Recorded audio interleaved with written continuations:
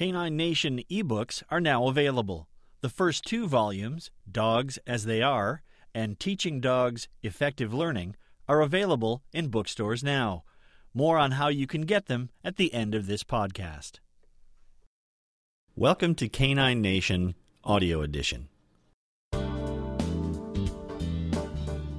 It's Tuesday, April 9th, 2013.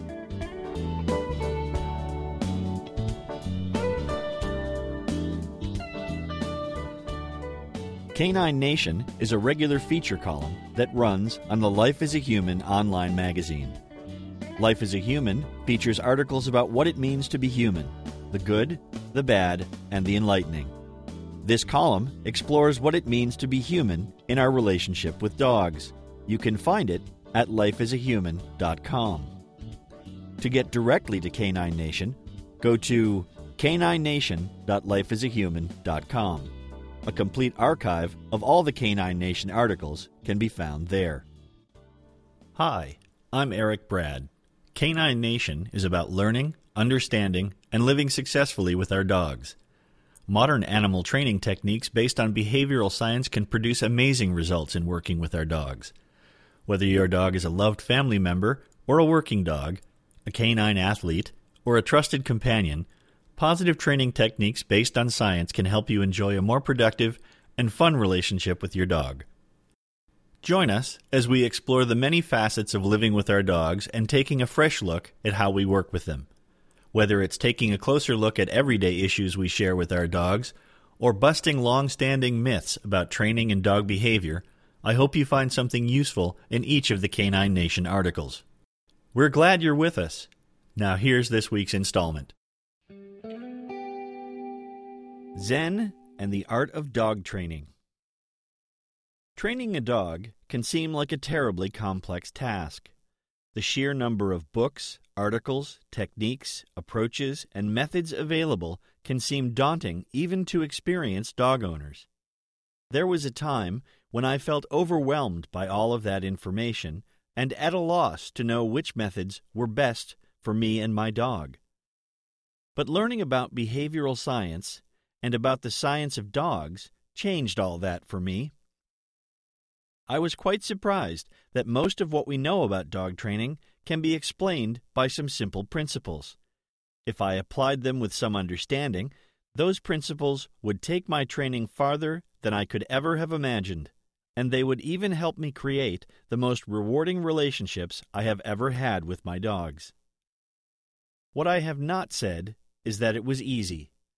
Sometimes the simple things can be the most difficult to do well. Much of what I learned about dogs and behavioral science required that I think differently about my dogs. My whole approach to training had to shift from getting what I wanted to teaching and motivating my dog effectively.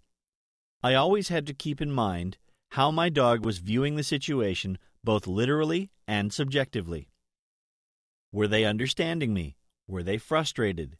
Were they still interested in learning? Simple concepts, but not easy to keep in mind at first.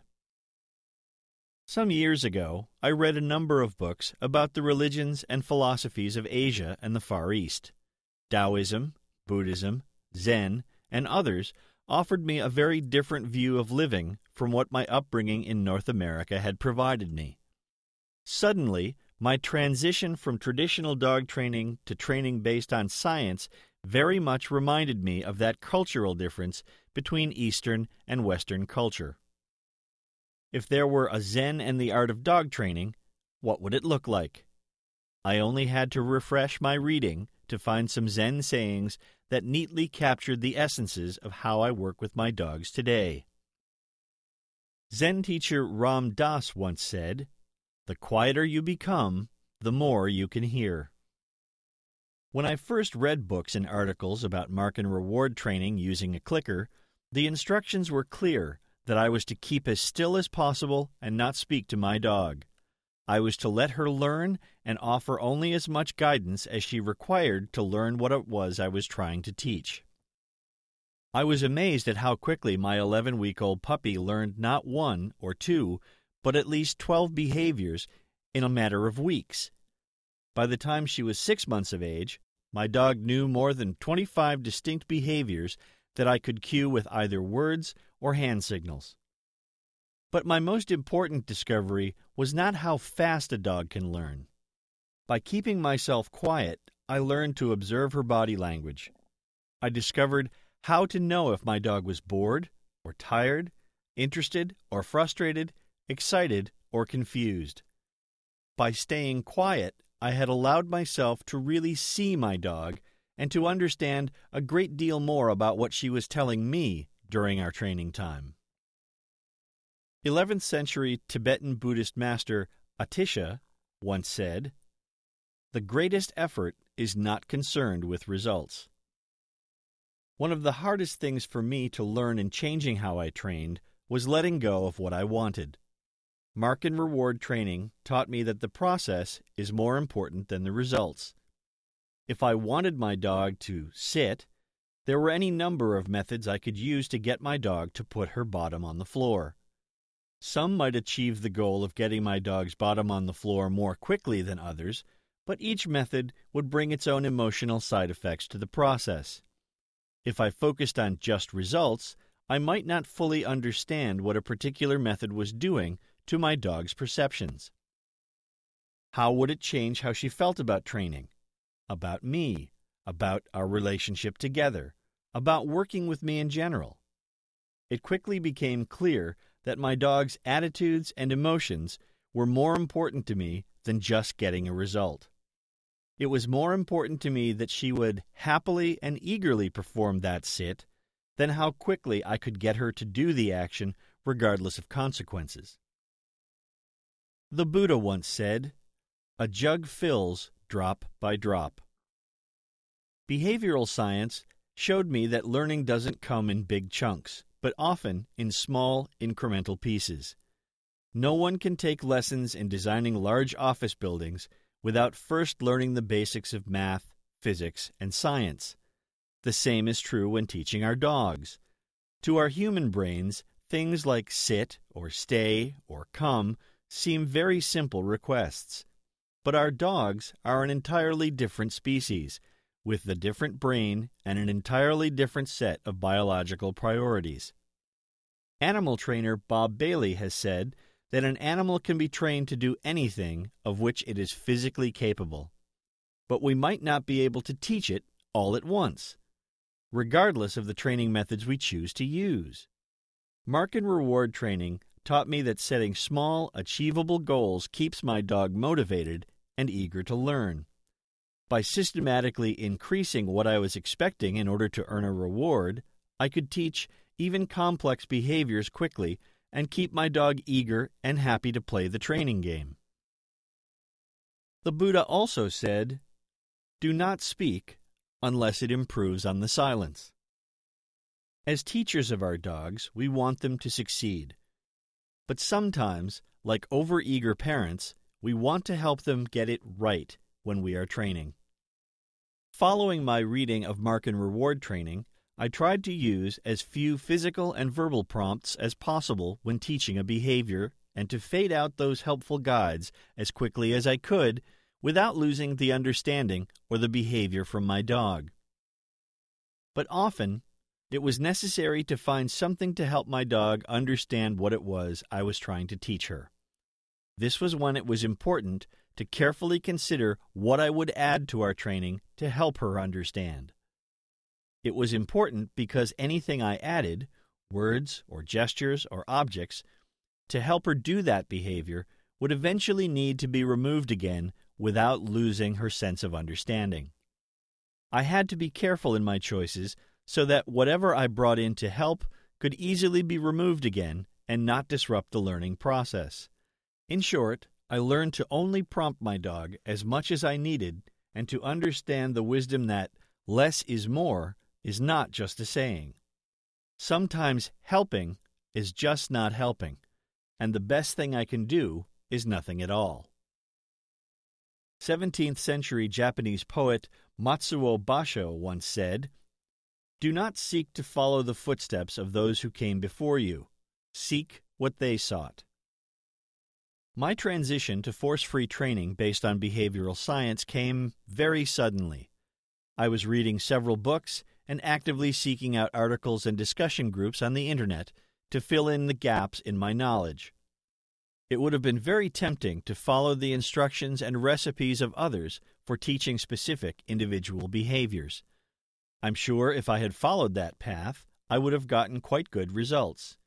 Instead, I pursued a more thorough understanding of dogs and how they learn. I didn't want to just duplicate what the authors of all those great books had done with their animals. I wanted to discover and learn what they had discovered and learned. I did not want to just do what they did. I wanted to know what they knew. That choice led me into learning some fascinating things not just about dogs, but about other species of animals and even human behavior and learning. It changed how I looked at life and living for the better. There is a Chinese proverb that says, "A wise man makes his own decisions, an ignorant man follows public opinion." 11 years ago, when I made the decision to change how I train, force-free training and behavioral science were not nearly as prevalent in the dog community as they are today. I can only imagine how much more difficult it was for those who pioneered these ideas back in the 1980s and even earlier. For whatever reasons, the dog-owning public still by and large clings to outdated ideas and theories about dogs and their behavior. There is still talk of alpha dogs and pack hierarchies, even though those theories have been disproved since the 1970s. Popular television shows about dogs feature trainers who teach dog owners to control their dogs instead of teach them. Dog training classes still teach commands and place compliance as the most important priority over understanding and willingness to work. It takes a lot of courage and resolve to stand against public opinion when you know it's incorrect. What makes it easier is knowing that your dog and your relationship with her is what is at stake. The choice I had to make was whether my short-term desires to get my dog to do what I wanted were more important than the working relationship we would have for the next dozen years or so. Happily, it turned out that I could have both a great working relationship with my dog and teach the behaviors I wanted faster than I ever had before. Positive force-free training, based on behavioral science and learning theory, offered me a better way to communicate with my dogs. And through its simple principles, it also taught me to put many of my own desires aside and learn from the training process as well. Is there a Zen in the art of dog training? Until recently, I would not have considered such a thing. Working with students has shown me that helping them to be mindful of both their dogs and the training process can produce better behavior and better relationships with their dogs. Perhaps the most important thing I am teaching them is that they are the ones teaching their dogs, not me. That it is up to them to find the balance, just as I did, to become effective trainers and good students of their dogs.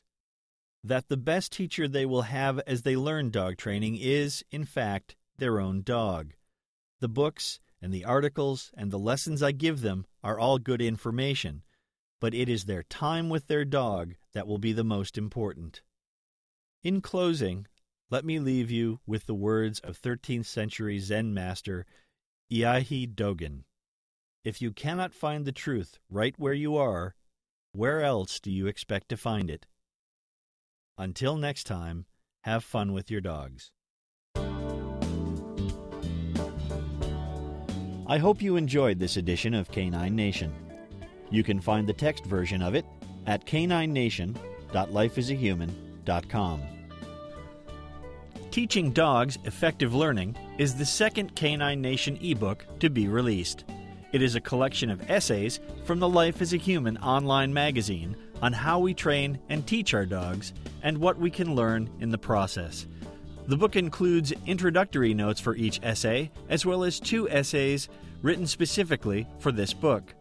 Also available is the first Canine Nation ebook, Dogs as They Are, a look at what our dogs are, where they have come from, and how they adapt to our lives. Both books are available in the Canine Nation store in Kindle format, EPUB format for iPads, Kobo, Nook, and other e-readers, or a special PDF edition formatted for instructors that includes licensing for reprints for students. Just go to caninenation.ca and click on the store link at the top of the page. You can also find Canine Nation ebooks in the Amazon store, on Apple iTunes, at booktango.com, and other online booksellers. You can join our discussion about dogs and dog training on Facebook. Just search for Canine Nation to get to our group. You can ask for membership, and we'll add you to our growing family. If you can spread the word about the podcast or link to our caninenation.lifeasahuman.com page, we would certainly appreciate it. That's it for now. Thanks for listening.